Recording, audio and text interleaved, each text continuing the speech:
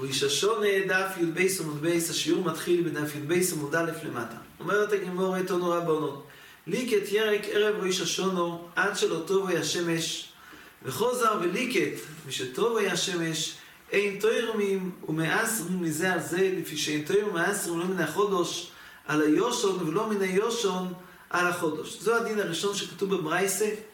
כתוב כאן דין הרי ירק, הזמן שקובע את השונו שלו זה הלקיטה, באילנות הכנותה, בירק הלקיטה קובעת. הלקיטה היא קובעת, כיוון שהראש השונה למייס אסור ראש השונה, אז מה שנלקט לפני ראש השונה שייך לשונו אחס, מה שנלקט לאחר ראש השונה שייך לשונו אחרס, לעניין הדין שיותר מ-10 מזה על זה נחשב שני שונים. כי הקובע את השונו לעניין ירק זה הלקיטה, זהו הלקיטה, זה הדין שמבור בברייסה. תייסס סביב בשם הירושלמי, איך הוא יכול ללקוט משטוב השמש? טוב השמש זה כבר ראש השונה, אסור יונטב, אסור לקצור. אומר תייסס בירושלמי מוקי לא בנוחי. שאני מאמין שמדובר כמנוחי. שנוחי עשה את זה, כן? יש פה איסור מנוחי דיירייסה של קצירה. ככה מביאים התייסס בשם הירושלמי. וישוע מאיר,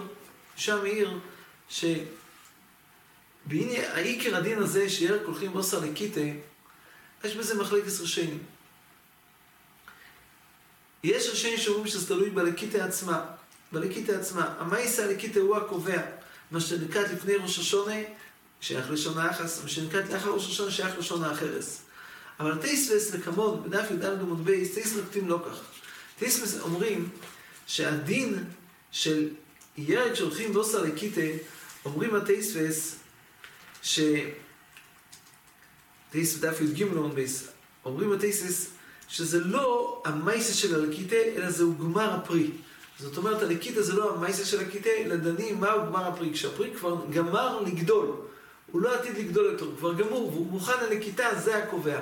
לא המייסה של הלקיטה, אלא כשהוא רואי ללקיטה, זה הגמר הפרי, הגמר המוחלט של הפרי, זה קובע את השונו שלו.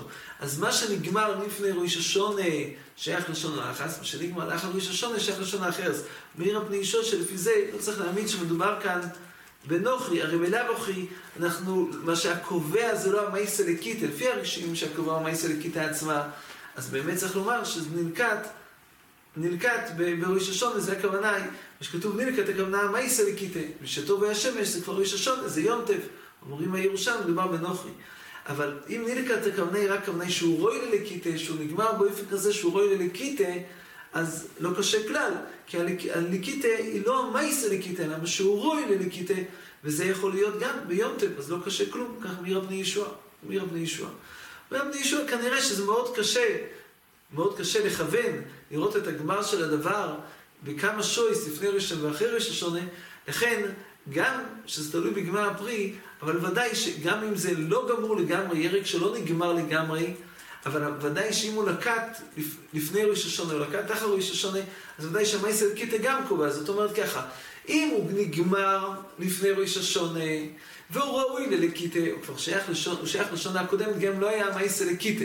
זה איש את התייסס. אבל אם הוא לא נגמר עד שהוא יהיה ראוי ללקיטה, אז כאן כן, אם הוא ילקט בפויל, אז הוא שייך לשונה הקודמת. אם הוא ילקט אחר ראש השונה, יהיה שייך לשונה האחרת.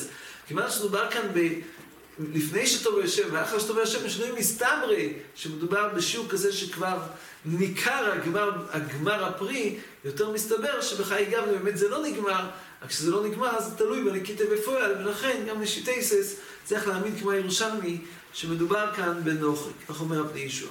ממשיכה הברייסה. אם אויסו שניו נכנסס לשלישיס, שניו מייסר ראשון ומייסר שני, שלישיס, מייסר ראשון ומייסר עוני. כאן המייסר מביאה כאן עוד דין. זהו הדין שבמניין המייסרס של מייסר שני, אז מייסר שני הוא לא בכל השונים. בשנים א', ב', ד', ה', זה שנים של מייסר שונים. השנים ג' וו' הם שנים של מייסר עוני. ועם אלה, אם נלקט, מה שנלקט לפני ראש השונה, אם זה היה בשונה השניו, מה שנלקט אחר ראש השונה היה בשונה השלישיס, אז מלבד שיש דין שאם מעשרים מזה על זה, כי אם מעשרים מן החודש על היושר, ואומרים יושנה על החודש, יש כאן עוד דין שמה שנלכד לפני ראש השונה שייך לשונה השנייה, אז המייסר שלו יהיה מייסר שני, מה שנלכד אחר ראש השונה שייך לשונה השלישיס, המייסר שלו יהיה מייסר, הדין שלו יהיה מייסר עודי. אומרת הגמרא, מינו אני מילי. מינו אני מילי שמה? שיש שונים שלא נוהג בהם מייסר, לא נוהג בהם מייסר שני, אלא נוהג בהם רק מייסר עודי. מינו אני מילי. אומרת הגמרא משום הלוי, כי שחלה לעשר את כל מעשרת ועושרו בשונה השלישיס, שנס המייסר, והמשך הפסוק, כתוב שם ככה, ונוסעתו ללוי, לגר, ליוסוים ולאלמונו ואוכלו בשורךו וסובהו. אז בעצם הפסוק הזה מדבר על השנה, כתוב שם שנה של ביור מייסרס, שנים של ביור מייסרס. כתוב שבשנה של ביור מייסרס, אז צריך לתת מייסר, כתוב בתורה, לוי ולגר, ליוסוים ולאלמונו ואוכלו בשורךו וסובהו. מה זה הגר, יוסוים ואלמונו? איזה מייסר יש לגר, ליוסוים ואלמונו? יש מייסר ראשון הלוי, יש תרומו לכהן. מו המייסר שהולך לגר, ליוסוים ולאלמונו? באחד כתוב כאן שיש כאן עוד מייסר. כתוב כאן מייסר חודש, כתוב כאן מייסר שנקרא מייסר עוני. וכתוב בתורה, כי תחלה לעשר את כל מעשרת ועושרו בשנה השלישית שנס המייסר. מה זה שנס המייסר? מייסר הוא לא שן יוחיד. אומרת הגמרא, שונו שאין בו אלו מייסר אחד. שנה שאין בו אלו מייסר אחד. הכוונה היא, אומר רש"י, מן המעשרות שנהגו בשתי השנים שלפניה. ובשתי השנים שלפניה, בשנה הראשון והשנייה נהגו מייסר ראשון ומייסר שני. אז השנה הזו, שהיא השנה השלישית, נוהג בה רק אחד מתוך המייסר שנהגו בשנה שלפניה. ולכן זה נקרא שנס המייסר לא שן יוחיד, זה שנה שנהגו רק אחד מתוך המייסר שנהגו לפניה. הו כיצד, מייסר ראשון ומייסר עוני, ומייסר שני באותל, הרי בשנה שלפניה היו שתי מייסרס, מייסר ראשון ומייסר שני. מה שמתבטל זה מייסר שני, מה שנשאר זה מייסר ראשון. אומרת הגמרא, אינו אלו אף מייסר ראשון נמי באותל. מי אמר, ככה רש"י מבאר, מי אמר לנו שאנחנו מבטלים רק את המייסר שני, אולי באותו שנה מבטלים גם את המייסר ראשון. מה שכתוב שנס המייסר, רש"י הרי ביאר, מה כמובן שנס המייסר? למה זה נקרא מייסר אחד? למה זה, הרי יש מייסר ראשון, למה זה נקרא מייסר אחד? כמובן, כי מתוך השנים שלפניה נוהג רק אחד מתוך המייסר שהיו בשנים שלפניה. בשנים שלפניה היה מייסר ראשון ומייסר שני. בשנה השלישית נוהג רק מייסר אחד מהם, וזה מבארים שזה המייסר ראשון ומייסר שני בוטל. אבל שואלת הגמרא, אולי נגיד באופן אחר. אולי הכוונה שנעשה מייסר, הכוונה היא שנוהג בה רק מייסר אחד, הכוונה רק מייסר עוני. ואולי גם מייסר ראשון מתבטל. זוהי קושיית הגמרא, ככה שמסביר. שקושיית הגמרא, שאף מייסר ראשון מתבטל, ושנעשה מייסר חד כאומר. לא הכוונה שהוא אחד ביחס לשנים שלפניה, אלא הוא בעצם חד. יש רק מייסר אחד, לא שתיים, אלא מייסר אחד. כי רש"י מבאר כך, הלשון של הגמרא, רש"י הבין שמייסר שני גם יבטל, ולשון הגמרא, אינו אלו אף מייסר ראשון נמי יבטל, הכוונה היא, ולא יהיה לא מייסר ראשון ולא מייסר שני, לכן רש"י ביאר שכאן הגמרא רוצה לשנות את הלשון מייסר לא שני יוחיד, לא יוחיד ביחס לשנים הקדמות, אלא יוחיד בפני עצמו, שבאמת יש רק, באותו שנה יש רק מייסר עוני, אין לא מייסר ראשון, לא מייסר שני. על זה עונה ברייתא, עמוד לא יאמר ולווים תדבר ואומרת עליהם, כי תיקחו בני ישראל המייסר שנשאתם לכם איתו מנחלתכם, הקישו הכוסו לנחלו. מה נחלו אין לו הפסק, אף מייסר ראשון אין לו הפסק. למדנו פה, כמעט שמייסר ראשון הוא קש לנחלו, כמו שנחלו אין לו הפסק, כך מייסר ראשון אין לו הפסק, יוצא שאין כזה דבר שיש שנה שלא נוהג בה מייסר ראשון, היא הוקשה לנחלו שתמיד נוהג במייסר. שואל התורה בן, הרי בשנס השמיטה כן מתבטל מייסר ראשון, לא נוהג מייסר ראשון. התשובה היא פשוטה. בשנס השמיטה לא נוהג מייסר סקרא, כי זה דין בפרש, שהפרש האלה הם לא חייבים את תרומוס ומייסרס. אבל הביטול הוא לא ביטול במייסר ראשון. למדנו כאן שהוא קש מייסר ראשון, אנחנו שאין ביטול במייסר ראשון. במייסר שני יש ביטול, כי בשנה השלישית ובשנה השישית, אז מתבטל, המייסר מתבטל. המייסר שני מתבטל, לעומת זאת מייסר ראשון, דין הוא שהוא לא מתבטל. זאת אומרת, דין המייסר שהוא לא מתבטל, אבל עד כמה שיש דין בפיירוי שהם פטורים מתרומוס המייסר, בכלל לא על זה דיברו. דיברו שהמייסר לא מתבטל, אבל אם הפיירוס בכלל פטורים מתרומוס המייסר, זה דין אחר, לא על זה דיברו, זה לא נקרא שיש הפסק. תני נמי יוחד, אומרת הגמרא שעוד מצאנו עוד ברייסה, כמו שרבי שמעון לוי אמר לאל, תדרוש שרבי שמעון לוי, אמר ביה ברייסה שכתוב כי תחלל לעשר שונו שאם בו אלו מייסר אחד. הו כיצד? מייסר ראשון ומייסר עוני, ומייסר שני בוטל. יוחד, אף מייסר ראשון נמי בוטל. וכמו שרש"י ביאר לאל, ונדרוש נשא מייסר לא שני לא יוחד ביחס לשנים הקודמות, אלא יוחד בפני עצמו שבאותו שנה המייסרוני הוא כוי בפני עצמו, אין עוד מייסס לא ראשון לא שני, לא אם הרבוע הלוי כל זמן שבו תן לו. דיבר רבי יהודה, זה דרושה אחת, יש בו איזה ריבוי, ובוא הלוי כל זמן שבו תן לו, זאת אומרת אין זמן שהוא בא ומבקש את המייסס ולא נותנים לו, זה בעצם גם פה כתוב שאין שנה שיש הפסק במצווה של מייסר ראשון, זה דרושה אחת. אבל איזה בייקב אומר אינו צורך, הרי אם יראה לבין תדע ואומרת עליהם, כי תיקחו מייסר לסה מייסר אשר נשאתי לכם, איתו בנחל אסכם. יקישו הקורסו בנחלו, מהנחלו אינו הפסק, מייסר ראשון אינו הפסק, כמו שדרשנו לאל ברבי שמעון לוי. ממשיכה הגמרא ולנדורים.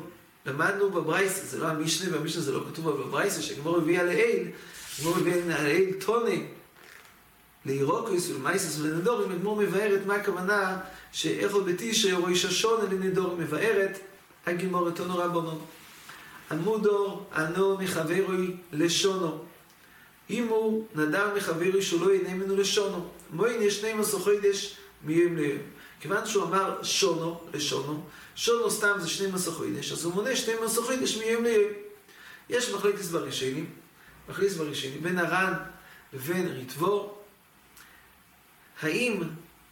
האם הנדר חל מאליו מיד בשעה שהוא נדר, שהוא אומר, אני מודו ענוי מחברי לשונו, האם מיד חל הנדר, כך אישית הסרן בנדורים, שהנדר חל מיד, משום, כיוון שאין מה שיעכב את הנדר מלחול, סובר הר"ן שהנדר חל מיד, אפילו שהוא לא אמר שהנדר יחול עכשיו, לא אמר שהנדר יחול עכשיו, אמר שהוא נודר, מודו ענוי מחברי לשונו, כיוון שאין דבר שיעכב את הנדר מלחול, אז הנדר חל מיד.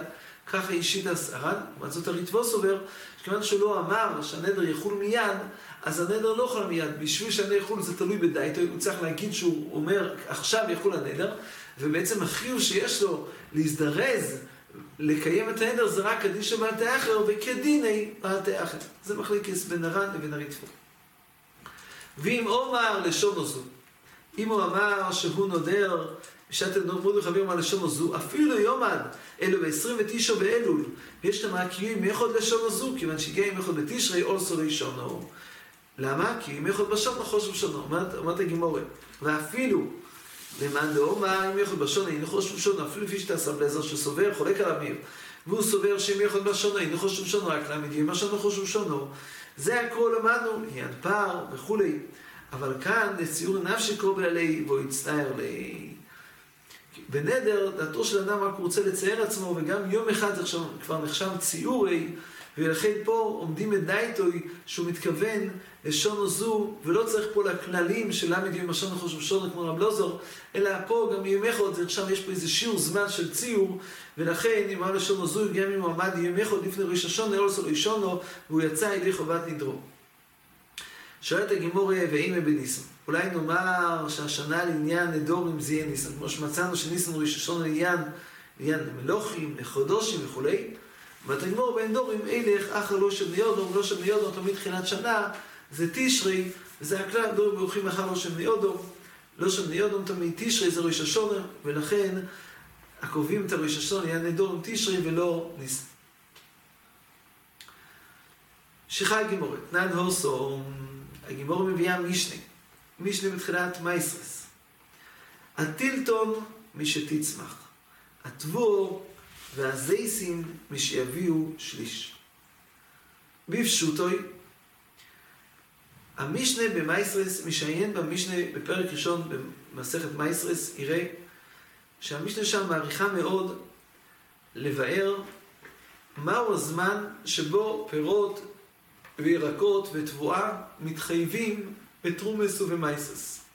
הדין הוא שיש איזה שיעור זמן בגדילה של הצמחים, של פירות, של תבואה, של ירקות, שאם הם לא הגיעו לאיזה שיעור מסוים של צמיחה, הם לא חייבים בתרומס ומייסס. הזמן הזה נקרא, בשביל המשנה, בשביל הגימור, נקרא אוי נס המייסס.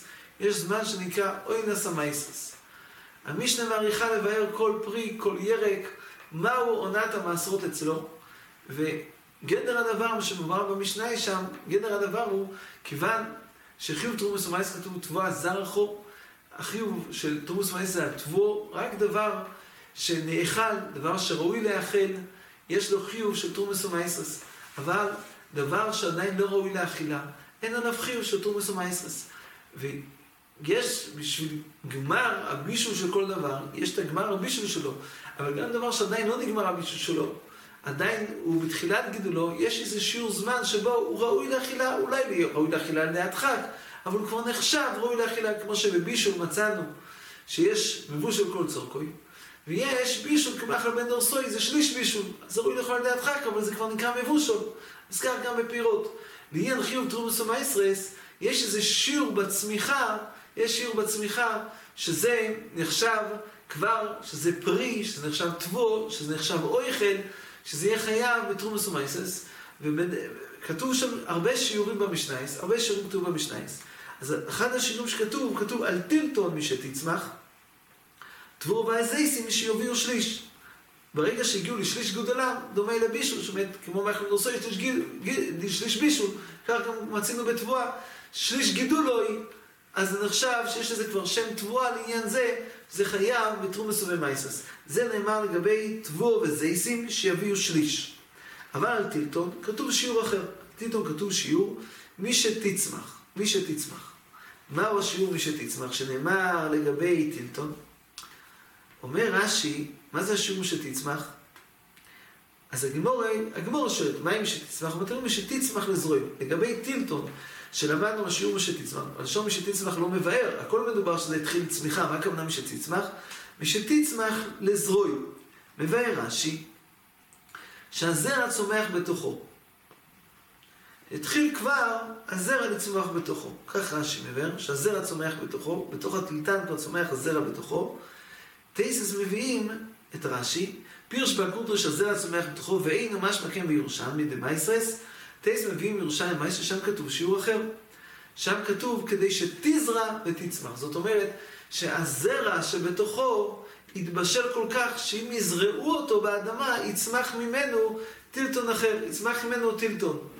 זה השיעור של מי שתצמח. השיעור מי שתצמח, הכוונה היא לא כמו רש"י שמבאר, שצמח הזרע בתוכו, אלא הזרע שבתוכו צמח בשיעור כל כך, שאם יזרעו אותו באדמה, אז הוא יוכל להצמיח טילטון אחר. זהו השיעור של מי שתצמח. תייס מביאים בירושלמי, שבירושלמי כתוב איך יודעים מה השיעור, נותן מלוא קומצו, מאותם זרעים של הטילטון, נותן לתוך ספל של מים, אם שקע רובה, חייבת, ואם לאו פטורה. רבי יהודה בואי מעט או מה שקע יהיה חייב, מה שלא שקע יהיה פטור. אם רוב הזרעים שקעו, אז הזרעים ששקעו במים, סימן שהם הגיעו לבישול מוחלט, והזרעים שעדיין לא שקעו, הם לא הגיעו לבישול מוחלט, הוא אומר לא. הכוונה היא, לא הכוונה שרוב הזרעים שקעו, אלא רוב כל פרידו ופרידו. רוב של כל זרע, כל גרעין, הוא שקע ברובו, הוא שקע, אז זה מורה שהוא הגיע לרמת בישול כזו שאם יזרעו ממנו באדמה, אז הוא יצמיח זרע אחר. למדנו כאן מחלקת רש"י ותייס, מהו השיעור מי שתצמח. לפי רש"י הכוונה היא שצמח הזרע בתוכו, ואילו לפי תייסס, על פי הירושלמי, כך כל ראשים כאן מסבירים, כמו הירושלמי, כמו תייסס, שהכוונה היא שהזרע שבתוכו יתבשל כל כך, שאם יזרעו ממנו, אז יצמח ממנו טילטון, שיעור שראוי להצמיח. למעשה, הדרושה הזו נמצאת בירושלמי, שירושלמי דורש את הדרושה הזו, שתבואה זרחו, כמובן כדרך שמויצים לזריעו, אז השיעור שמחייב בתרומס ומייסרס, שיעור שזה גדל כל כך, שאם יזריעו ממנו באדמה, הוא יצמיח. בראשונים כתוב שבעצם השיעור של זה הוא השיעור של שליש. זה בעצם שיעור של שליש. השיעור הזה של שליש שנאמר בתבואה, השיעור של שליש שנאמר בזייסים, אז בטילטון, איך יודעים מהו השיעור הזה? השיעור הזה מי שתזרו, ברגע שהגיע הזרע לבישול כל כך, שאם יזרעו אותו באדמה הוא יצמיח, זהו השיעור כאין שליש בתבואה. בעצם מבואר כאן בטייס גם מבואר. טייס מבואר שכל השיעורים שנאמרו במשנייס בתחילת מייסס, יש שם הרבה שיעורים שנאמרו על כל מיני פירות ואילנות, בענבים וחרובים, רימונים, כל אחד כתוב שם במשנייס ומייסס שיעור. אומרים הטייסס שבכולם השיעור הוא בעצם שיעור אחד, השיעור הוא שיעור של הבא השליש. רק יש פירות, יש מינים שבהם חכמים נתנו איזה שיעור שאפשר לראות במריס העין, מהו השיעור שחז"ל קבעו, זהו השיעור שהביאו שליש. יש איזה משהו במראה העין שאפשר לראות אותו, שבזה אנחנו יודעים שהביאו שליש. אבל יש דברים שנמנו כאן, זה דברים שבמראה העין אי אפשר לראות עליהם שהם הביאו שליש.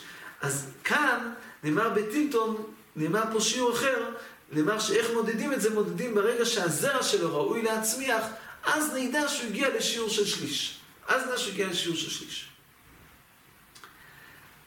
למעשה נראה עם הדבורים, שכנראה יש כאן מחלקת ברישיינים,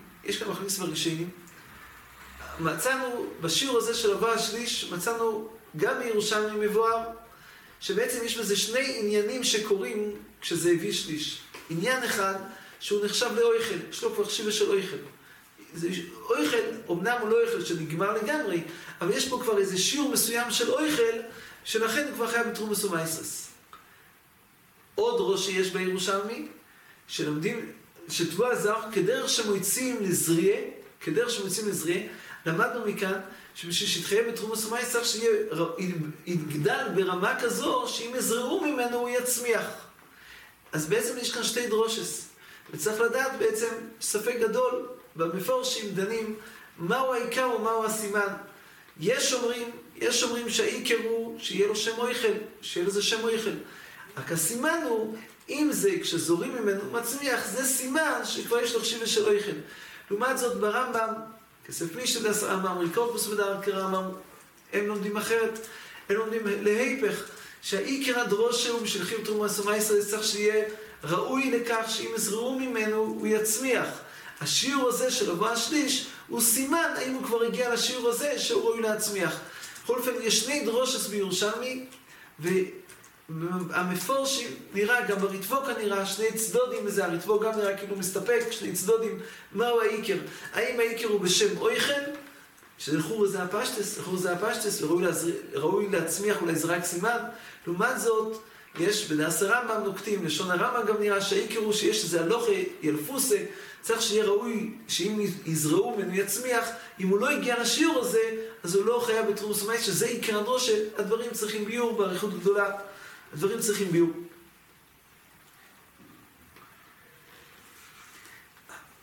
מכל מוקרים. עיקר הדין של המשנה שלנו, ודאי עוסק בסוגיה שנקראת אוינס המייסס, בסוגיה של אוינס המייסס הכוונה היא שהפירויס הגיעו לשיעור צמיחה שהם כבר, יש בהם דין תרומוס ומייסס. אמנם בשביל שהפירות יהיו תבל, רק שיהיה גמר מלוכה, יש עוד דין של דיגון, של גמר מלוכה, של מירוח, אבל זה בשביל שהפירות יהיו תבל.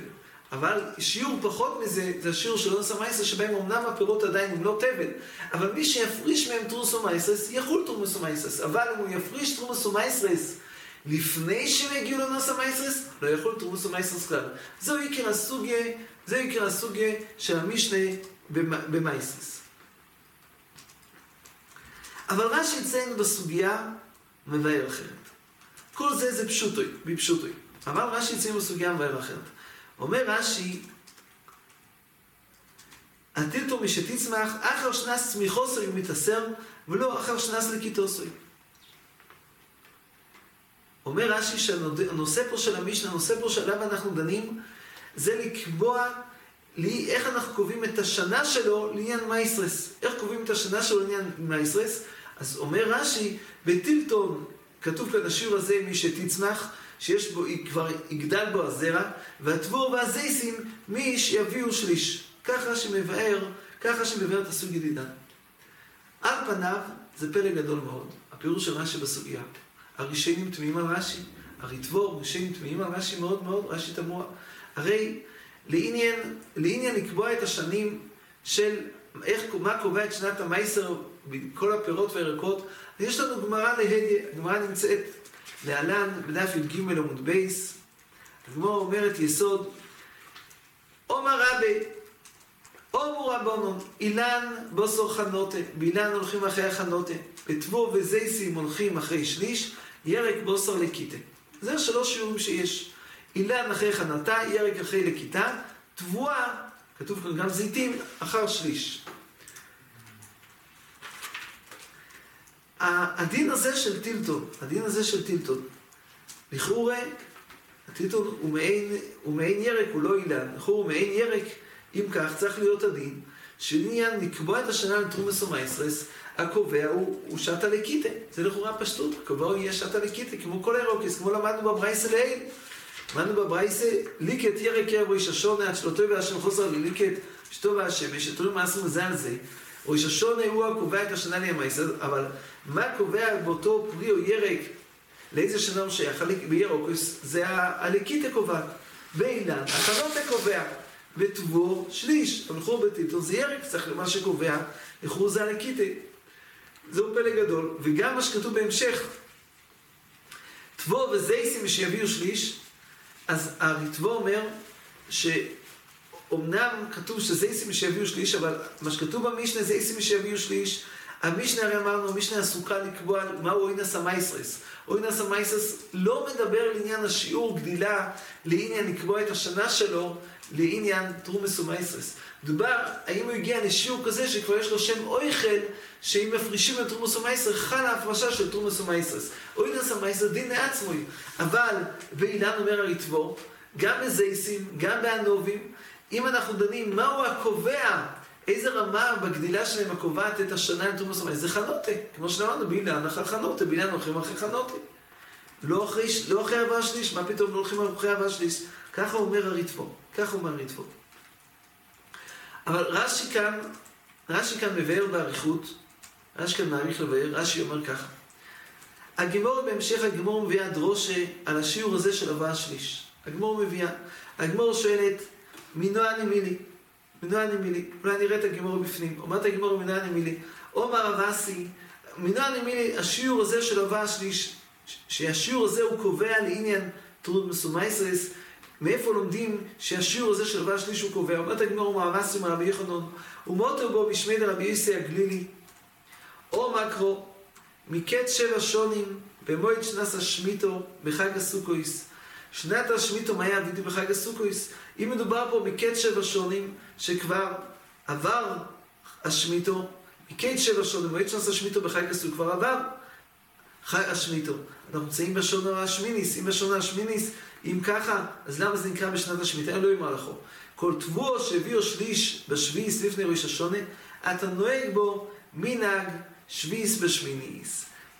תבואה שהביאה שליש לפני ראש השונה, אז גם כשיגמר כבר שונה השמיטה, אנחנו כבר נמצאים בשונה השמיטיס, עדיין נוהג בה מנהג של שמיטה. זהו הדין שאנחנו לומדים, שהדין של קדוש הספירו שביעיס, גם נקבעת אמנם המחי בקדוש השביעיס זה פירות של השונה השביעיס, אבל מה קובע את הפירות, את ההשתייכות שלהם, האם הם שייכים לשונה השביעיס או שהם שייכים לשונה השביעיס? אז למדנו כאן שאם הביאו שליש לפני ראש השונה, זה הקובע האם הם שייכים לשונה השביעיס, ולכן גם אם לבסוף גמר הגידול שלהם יהיה בשונה השביעיס, אבל כבר חל עליהם קדוש השביעיס, ואם מילא גם השונה השביעיס יהיה נוהג בהם דין של קדוש השביעיס.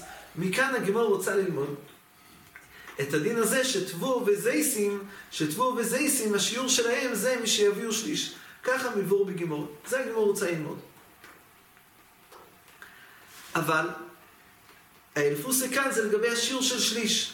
הקימו לרבונון שטבור שהביאה שליש לפני ראש השונה, על זה נאמר שגם בשונה השמיניס בחג הסוכויס עדיין יש בה קדוש השביעיס. למדנו את השיעור של הבא השליש. הבא השליש הזה קובע כשהגיע לשיעור של הבא השליש, אז כבר חל עליו לעניין שמיטה קדוש השביעיס, וגם אם גמר הגידול שלו יהיה בשמיניס, יישאר עליו קדוש השביעיס. זה למדנו כאן. אבל השיעור של חנותה, השיעור של הקיטה, לא מוזכר בגימורה, אין לנו ילפוסה, מאיכן לומדים את זה. אומר כאן רש"י, שבעצם, מאיפה יודעים שבאילן הולכים אחרי חנותה? מאיכן לומדים שבירק הולכים אחרי שעת הלקיטה? רש"י מביא גימורה לקמון בדף י"ד, הגמור אומרת סבורה. אומר, דיולו ירק שעוזלין בוסר רבונו בוסר לקיטה, ואילן עוזל בוסר חנותה, אומר רש"י, זה משום שמייסר דהו מדי רבונון, ולא מביינו מנולון. הגמורה כאן שואלת על השיעור של הבוא השליש, שואלת הגמורה מנולון. למה הגמורה לא שואלת על הדין שאילן הולכים אחרי חנותה, על הדין שירק הולכים אחרי לקיטה מנולון? הגמורה לא שואלת מנולון. מסביר רש"י, כיוון שהתרומס ומייסרס בירק הם דרבונון, וגם באילן, התרומס ומייסרס באילן הם דרבונון. אז כל מה שמצאנו, שיעור של חנותה, הכל מדובר על תרומס ומייסרס דרבונון. כל מה שמצאנו זמן של לקיטה, מדובר על תרומס ומייסרס דרבונון. אין מקום לגמור לשאול דרבונון, כיוון שעיקר הדין תרומס ומייסרס הוא דרבונון. אז חכמים קבעו את הזמן כפי הנראה להם, והגמור מבארת. הגמור אומרת שירק, כיוון שהוא גדל על רויב מים, אז לכן עד הלקיטה בפועל עדיין גמר הגידול שלו.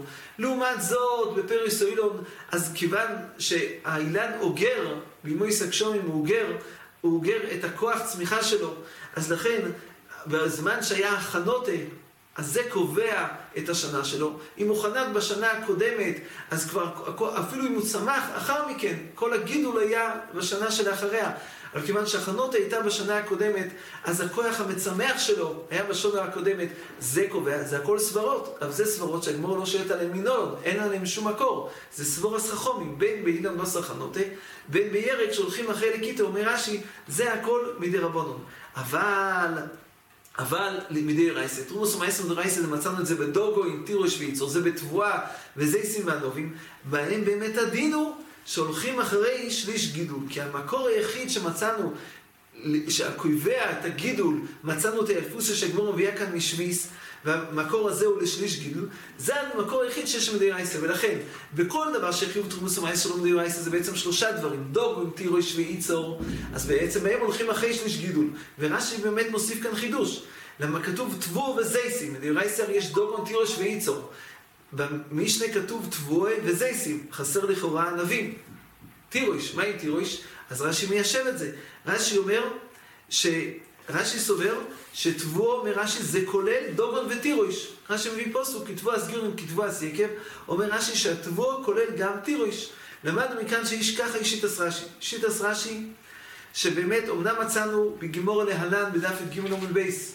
למדנו, רבי אמר שיש 3 שיעורים שלמדנו לעניין הקובע לתרומוס ומייסרס במיני צמחים. אילן בוסר חנותה, תבוא וזייסים בוסר שליש, ירק בוסר לקיטה, כך כתוב בגימורה. אומר רש"י, הגימור אצלנו שואלת מנולון רק לגבי השיעור של שליש, משום שהשיעור של חנותה, השיעור של לקיטה, הם באמת רק שיעור מדי רבונון, ככה היא שיטס רש"י. ונוחנמי לפי רש"י, אז תבוא והנובים, תירוש וזייסים, אז באמת השיעור שקובע בהם הוא הבא השליש. זו שיטס רש"י בסוגיה. רש"י, הזכרנו שהריטבור שואל על רש"י. הריטבור מתקשה בדעס רש"י. הריטבור מתקשה שהרי השיעור הזה שכתוב במשנה, השיעור הזה עסוק בדבר שנקרא אוינס המייסרס. אוינס המייסרס, הכלל בזה הוא איזשהו רמה מסוימת של שם אויכל, שלפני כן אי אפשר להפריש תרומוס ומייסרס. גם אם יפריש תרומוס ומייסרס, זה לא יחול. בזה המשנה עסוקה.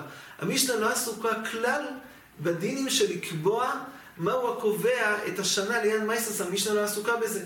הרי כל אותם דברים שכתובים במשנה, אילנות וירקות וקטניות, בכל אחד מהם השיעור לעניין לקבוע את השנה שלו לעניין מייסרס הוא באמת שיעור אחר. השיעור כמו שכתוב בגימור בדף את גימור מבייס, כל דבר לעניין הוא. אז למה רש"י, כך הריטבו באמת תמה על רש"י, אבל מה הכריח את רש"י לבאר את הסוגיה של גמור כן דנה לקבוע מהו השנה לעניין מייסרס? לכאורה הביאור הוא פשוט, כיוון רש"י הבין שאם הגמור מביאה כאן דרושה של הגמורה, שהגמור דורשת מנוע נימילי, והגמור מצריכה פוסוק, והגמור לומדת משוויס, שהבוא השליש, כמו שלעניין שוויס, זה קובע את הקדוש השוויס, כך נתון מסומאי זה קובע את השנה, היה קשה לרש"י קושיה מאוד חזקה. הדין הזה של הבוא השליש, לגבי הדין שזה שם אויכל, שזה חייב בתרומס ומייסרס, על זה לא שואלים מנוע נימילי. על זה לא שואלים מנוע נימילי. זה דין. מאחר ובכל האילנות, בכל אחד מהצמחים, יש איזה שיעור שהוא נחשב אויכל. וכן, לפי הדרושה, שטייס מביאים בשם הירושלמי, שזה דרושה, שזה שיעור כזה שהוא זרע שראוי להזריע, שאם שותלים אותו באדמה, הוא ראוי להצמיח. אז על השיעור הזה אין מקום לשאול מנוע נימילי. מאחר ולמעלה צריך שם אויכל, צריך לדעת מהו השם אויכל. לא צריך כאן איזה דרושה מיוחד ללמוד משמיטה, שמצאנו שיש דבר שצומח בשנה אחרת, והקדוש השביעי שלו נשארה משנה הקודמת. אין מקום ללמוד את זה מאלפוסה. הדין הזה הוא דין בכל הצמחים, שצריך שיהיה איזה שם אויכל, שהשם אויכל הוא שליש, זה דבר שידעו אותו, לא על זה שואלים מנוע נימילי. לכן היה פשוט לרש"י שכתוב, הגמור כאן כן דנה לגבי הדין שמבואר כאן מעבר, מה שכתוב בתבור והזיס שיביאו שליש, אמנם המשנה מדברת שם לעניין אוינס המייסרס, אבל לעניין תבור וזיסים, הרי השיעור הזה נאמר לא רק לעניין זה, שעד אבוא השליש אי אפשר להפריש תרומוס, אז זה גם נאמר לעניין שזה קובע את השנה של התבור לעניין תרומוס מייס, וכך הוא באמת הדין, כך באמת כתוב בגמור בדף י"ג עמוד בייס, תבור וזיסים מוסר שליש. התבור וזיסים, השיעור של אוינס המייסרס, הוא גם קובע את השונה שלהם לעניין שונו וחברתו, לעניין איזה מייסר יהיה באותה שנה. אבוא השליש קובע גם את זה, ומילא רש"י היה פשוט לו שהגמור אצלנו עסוקה בדין הזה. זו שיטס רש"י בסוגיה, לעומת זאת לפי הריטבו אינו חינמי. הסוגיה עסוקה אך ורק בדין הזה שלמדנו, שיש דין של אונס המייסס, שיש לזה חשיבס, יש איזה חשיבס באונס המייסס, לתת לזה איזה חשיבס שמצאנו, לתת לזה שם אויכל, על זה הגמור דנה מינולון, שהשיעור שליש יש לו חשיבס לעניין גידול, והגמור אומר, כמעט שמצאנו זה לעניין שביס, הוא הדין לעניין תרומוס ומייסס. עדיין הדברים צריכים להיות באמת. הרי לגבי כל הפירות, כל דבר מצאנו שיעורים אחרים, על זה הגמור לא שאלה מנוע נימילי. למה הגמור נזעקה לשאול מנוע נימילי רק לגבי תבור וזיסים? זו שאלה גדולה מאוד. הטייסס שואלים את זה. הטייסס אומרים יסוד מאוד מעניין. אומרים טייסס שתבור וזיסים שונים מכל הצמחים. כל הצמחים באמת השיעור שכתוב בהם באונס המייסס זה שיעור מסוים שבהם יש להם רמה מסוימת של שם אויכל. הביאו איזו רמה מספיקה לתת להם שם אויכל. אבל תבור וזיסים אומרים הטייסס גם קודם, עוד לפני הבאת שליש, כבר יש להם שם אויכל. אם ככה, אז באמת זה קושייה. אם תבור וזיסים עוד לפני שהם הביאו שליש, כבר יש להם שם אויכל ברמה מסוימת, כבר יש להם שם אויכל מרואים לאכילה, זה טייס מביאים. אז למה באמת צריך בהם שם שליש? למה צריך שיגיעו לשליש גידולם? הרי שם אויכל כבר יש להם קודם, למדנו מכאן אם ככה, שמלבד שצריך שיהיה להם שם אויכל, יש עוד דין שלמדנו שתבואה צריך שתגיע לשליש גידולה, וזה הקובע אותה לעניין תרומוס ומייסס, מלבד השם אויכל. שואלת הגימורה על זה מנוע נימילי, הרי כאן זה לא אומר לסדתה לי בסבורי. מי סדתה בסבורי זה אם יש לזה שם אויכל, אין לזה שם אויכל, זה בסבורי, זה לא היו שואלים מנוע נימילי. אבל מאחר וראינו בתבור וזיסים, שגם שהם ראויים לאכילה, גם לפני שהביאו שליש, אף על פי כן צריך שיביאו שליש, אם כך על כך שיש פה עוד יסוד, עוד איזה דין, שתבואה לפני שמביאה שליש לא יכול לחול עליה אחוי בסמייסר, שואלת הגמור מנוע נימילי, וזה אמרת לומדים משביס, כמו שאומרים לעניין שביס, שכשהביאה שליש, זה קובע את השם שלו לעניין קדושה של פירוש שביס, כך גם לעניין מייסר, כך מבארים הטייסס. כל מקום למדנו, עכשיו לתבוא ביום, שבאמת, המשנה כאן עסוקה על שיעור של אוינס המייסרס כולו, הוא עסוק לקבוע את הדין השם אויכל. אבל לעניין הדין של לקבוע את השנה לעניין מייסרס, אז באמת באילן כתוב שהולכים אחרי חנותה. לעומת זאת, בתבואה לא הולכים אחרי חנותה, בתבואה השיעור הוא שליש. מסביר הריטבו, מהו הדין הזה המיוחד? למה באילן יש דין שהולכים אחרי חנותה, ואילו בתבואה אין את הדין הזה, הולכים אחרי שליש. הרי חנותה זה הרבה לפני שזה מביא שליש. מביא הריטבו, אומר הריטבו דברים נפלאים, אומר הריטבו ככה. הוא אומר, באילן, אז גם לפני שהוא מביא שליש, אבל האילן אוגר בתוכו את הכוח המצמח, עוד לפני שהפרי יוצא בשיעור של הבא השליש. כבר יש בתוך האילן את הכוח המצמח של הפרי. אז אמנם אומר ריטבו, הפרי עדיין לא יצא לעולם בפועל, הוא אומר ריטבו, אבל בכוח הוא כבר קיים. כיוון שהפרי כבר קיים בכוח, לכן, אז השנה לעניין מייסר נקבעת לא כשיוצא הפרי בפועל, אלא בזמן שהוא כבר ראוי בכוח לצאת, זה קובע את השנה שלו לעניין מייסר. לעומת זאת, אומר ריטבו, בתבוא זה לא כך. בתבוא אין איזה משהו שהוא הכוח המצמח שקיים בתבואה לפני כן. כל מה שגדל, גדל הכוח שהיה לו בשביל להצמיח אותו. ומה שיצמח בהמשך, מה שיצמח אחרי שגדל, הוא רק מכוח שיבוא מחדש לתבואה, כוח חדש שיבוא. אבל אין לו איזה כוח מעיקורא שקיים, שמחמתו הוא צומח. לכן, בתבואה לא שייך המושג של חנותה, כמו שזה שייך באילן. ככה מבאר הריטב"א. עוד נקודה אחת, למדנו כאן לעניין שביס, מפוסוק, למדנו שפירות שהביאו שליש, תבואה שהביאה שליש בשנת השמיטה, אז גם אם גמר הגידול שלה היה לאחר שמיטה, יש לה קדוש השביס. הגמור דורש את זה מפוסוק. שואלים את תוספות, הרי לעיל למדנו שהדין הזה נלמד שדבר שהיה בשביס, פירוש שיצאו למועצוי שביס, שיש נוהגים בהם קדוש השביס, למדנו את זה מהפסוקים של בכור איש וקוצר תשבויס, למדנו את זה מהדין של תוספת שביס. אז למה צריך שני פסוקים ללמוד שפירוש שביס שיצאו למועצוי שביס, נוהג בהם דיני שביס? למדנו את זה לעיל מהפסוקים של תוספת שביס, כך שואלים את תוספות והראשינו.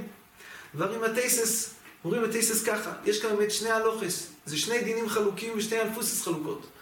הגמור אצלנו, הגמור דנה אלפוסה, שהקדוש של הפירוש שביס קיים גם בפירות כאלה שלא גמר גידולם לא היה בשון השביס, שהביאו שליש בשון השביס.